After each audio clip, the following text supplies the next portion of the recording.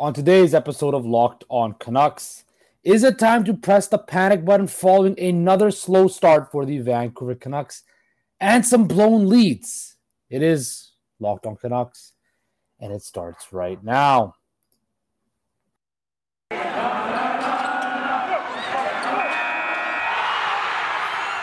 Locked On Canucks, your daily podcast on the Vancouver Canucks. Part of the Locked On Podcast Network, your team every day. Hello, everybody, and welcome to Locked On Canucks, the show that keeps you locked in on all things Vancouver Canucks. Of course, I'm your host, Justin Pooney. You can find me at Twitter and Instagram at Process Sports with an underscore at the end. That is Process Sports with an underscore at the end. You can also follow us on Twitter, our show on Twitter, at Locked On Canucks. That is at Locked On Canucks. Please also like and subscribe to our YouTube channel. Just type in Locked On Canucks on YouTube, and it'll be the first thing that pops up. Also, we are free and available wherever you get your podcast services. So, the Canucks have gotten off to a slow start this season. Again, of course, they lost Game 1 in Edmonton after blowing a 3-0 lead, losing 5-0 to the Oilers, which I kind of gave them a pass for because you have McDavid and Draisaitl on that squad. And then I expected the Canucks to come out and take care of business in Philadelphia. And that's not what happened. The Canucks, of course, got off to a good start with a 2-0 lead after the first period. But then Travis Konecny scored with just over 6 minutes left to play in the third period. And all of a sudden, I realized the Canucks were down 3-2, and they did not come back. Tony DeAngelo and Scott Laughton also got found on the board. Scott Laughton's goal was a shorthanded goal, the second given up by Vancouver, and the Canucks lost. And things are not looking good. Of course, JT Miller, the big man on campus, or whatever you want to say, after you signed that big contract extension, everybody expected big things. He's been on the ice for all 8 goals the Canucks have given up this season. And after the game, JT Miller was not very happy. He added, "I'm just disappointed. I'm not trying to make this about me, but I'm not going to sit here and talk about how bad we played when I can't even lead the example the right way. I feel like I'm a little irrelevant and being on the ice for every goal. I don't know what to say." That's after he said he's been on the ice for all 8 effing goals again. So at least he is acknowledging he's been on the ice for every goal. Now, the big question, the big overlying question is it time to press the panic button? No. Everybody, Aaron Rodgers once said the words, or spelled out the words of a letter that was RELAX. Relax. It is 2 games. There is still 80 games left, a potential 160 points for the Canucks to claim. Now, starting off 0-2 is not good. It's not ideal. Think about it. The Canucks had a 3-0 lead and a 2-0 lead in games, and they did not even register 1 point. That is not good. The Canucks have struggled like that, and I think the defense core, as I mentioned, does not look good right now. They had their, some nice moments, but there's another injury now. Tucker Poolman did not play the remainder of the game, and with all of Tucker Poolman's issues, we don't know, is he going to play? So let's focus on a couple things that do not look good. The defense core has another injury, and this is the mess the Canucks left themselves with, and this is the thing that they have to deal with now because they did not address it in the offseason. Now, was I a huge proponent? Do I still believe this team is a playoff team? Yes. The offense is going to have to carry them, and special teams. You can't be giving up 2 shorthanded goals and going 1 for 8 on the power play and 0 for 5 on the power play. And it's a special teams game, and I expect the Canucks special teams to be a lot better. That power play right there needs to be clicking. Now, in the first game, they looked good. They were snapping the puck around. It looked impressive at points. Elias Pettersson looked dominant. I'm going to talk about Andrei Kuzmenko in a bit later on in the show. But there are things that the Canucks need to work on. It's early. It's not time to press the panic button just yet, but I want to focus on the defense. When you have guys like Luke Schenn, Kyle Burrows, Riley Stillman, those guys right there playing a lot of minutes. And I love Luke Schenn. I think Kyle Burrows has played well. I thought Tucker Poolman played well in Edmonton. But you're asking a lot out of Quinn Hughes and Oliver Ekman-Larsson to carry the load. And quite frankly, Quinn Hughes, as great as he is, he's not going to be a defensive. He's not going to be a shutdown guy, right? OEL, for as an advanced age and where he's at in his career, you can't expect that from him. And I never thought I would say this, but the Canucks desperately need Tyler Myers, Travis Dermott, and hopefully Tucker Poolman back in this lineup to kind of balance it out and give it more depth. I like Riley Stillman, but you saw what McDavid did against him. Walked in. Now McDavid does that to a lot of people, but you just need a solid defense core, and I'm worried right now about that.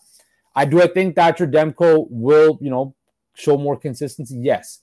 Do I think this offense will pick up? And do I think once Ilya Mikheyev gets back, you will see a better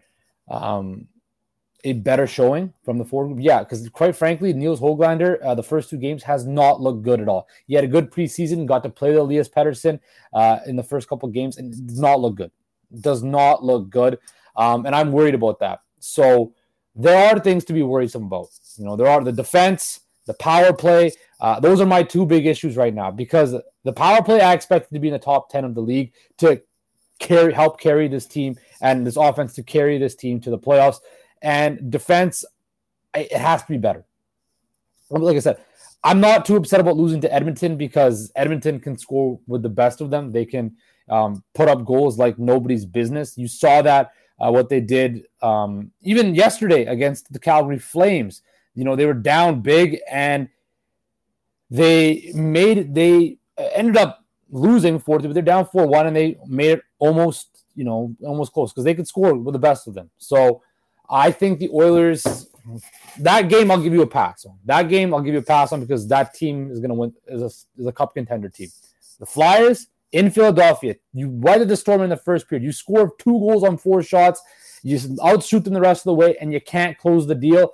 That right there is bad. That right there is a stinker that you need to flush and move forward. Because like I said before the season started, this team, if this team gets off to like a 1-4 road trip, that's not good. This team needs to somehow muster at least 2 wins in the rest of the way, whether that's in Washington, in Minnesota, or wherever. I don't know where they're going to get that win from, but this team has to pull out at least 2 wins before they come home next Saturday against the Buffalo Sabres. So when I look at this Canucks roster, right, like that, the Flyers game was a gimme. Now you're going up against a Washington team, a Columbus team, and a Minnesota team that is it's not a clear-cut win. The Flyers was a clear-cut win, and I thought if you could steal a point at Edmonton and maybe steal another win, that wouldn't be bad. You can get 5 points out of a potential 10. That would be a successful road trip, in my opinion. Now, if you just get 4, that would be something to salvage. So I don't know what the Canucks are going to do going forward. The only thing you can do is go up. This is the worst start possible you could have, blowing big leads, getting off to an 0-2 start. This is the worst start you could possibly have, barring any injury, though. So thankfully, Tucker Poolman, a massive injury to a massive player on the squad. But the Canucks need to get their power play in order. That defense needs to get healthy, and they need to figure something out. Now, does that mean Jack Rathbone comes in? I think that might not be a bad idea. The guy's got talent. The guy has some high upside. Put Jack Rathbone on. See if he can sink or swim. I think that should be the move for the Canucks. Put Jack Rathbone in. Yes, he's young and unseasoned, but put him in there. See what he can do, and potentially it could work out. If it doesn't work out, you can send him back down to the minors, right? So I want to see that for the back end. So it's not all doom and gloom. There has been some positives from the Canucks this early on in the season. One in particular, and I'm going to touch on that after the break. But first, I want to talk to you guys about the fine folks at betonline.net. BetOnline.net is your number one source for your football betting info this season. Find all the latest player developments, team matchups, news, podcasts, and in-depth articles and analysis on every game you can find. And as always, BetOnline remains your continued source for all your sporting wagering information with live betting and up-to-the-minute scores for every sport out there. The fastest and easiest way to check in on all your favorite games and events, including MLB, MMA, boxing, and golf. BetOnline.net or use BetOnline.net or use your mobile device to learn more. BetOnline, where the game starts. Okay, now we are back. Locked On Canucks, the show that keeps you locked in on all things Vancouver Canucks. Like I said, it is not all... Excuse me about that. Sorry about the YouTube users. I am clicking everywhere massively on my screen. That is my fault. We are back, and it hasn't been all doom and gloom for the Vancouver Canucks. The biggest shining star in the first couple games has been Andrei Kuzmenko, in my personal opinion. After 8 years of playing in the KHL, it looks like he fit in kind of nicely. You know, he scored his first goal like I predicted in Edmonton. And I think what makes this guy, I saw confidence. I saw a guy out there that was not afraid to just, do what he has to do. He has making nice moves with the puck, driving to the net. And he said all the right things. He said he was happy to score, but he wants to win, right? And I think that's another thing, the attitude. When I look at a player, when I look at people, right? Individual accolades are amazing, but when I look at people, especially in a team setting, can they conform themselves and their personal goals to a team goal? Now, I believe Andrei Kuzmenko will be a very, very good player for the Vancouver Canucks. I've seen enough throughout the preseason and the first couple games that I feel that this guy can be a very good player. Now, he's going to have his lumps. He's going to have his moments in the season where he has ups and downs like everybody else does. But, Bruce Boudreau said he's picking up the game quite quickly. He's got that nose for the net. You saw that with his goal. You saw that, on the power play where he was in front of the net trying to tip shots in and stuff like that. And Andrei Kuzmenko, he goes to the net. And him and Elias Pettersson are building some nice chemistry.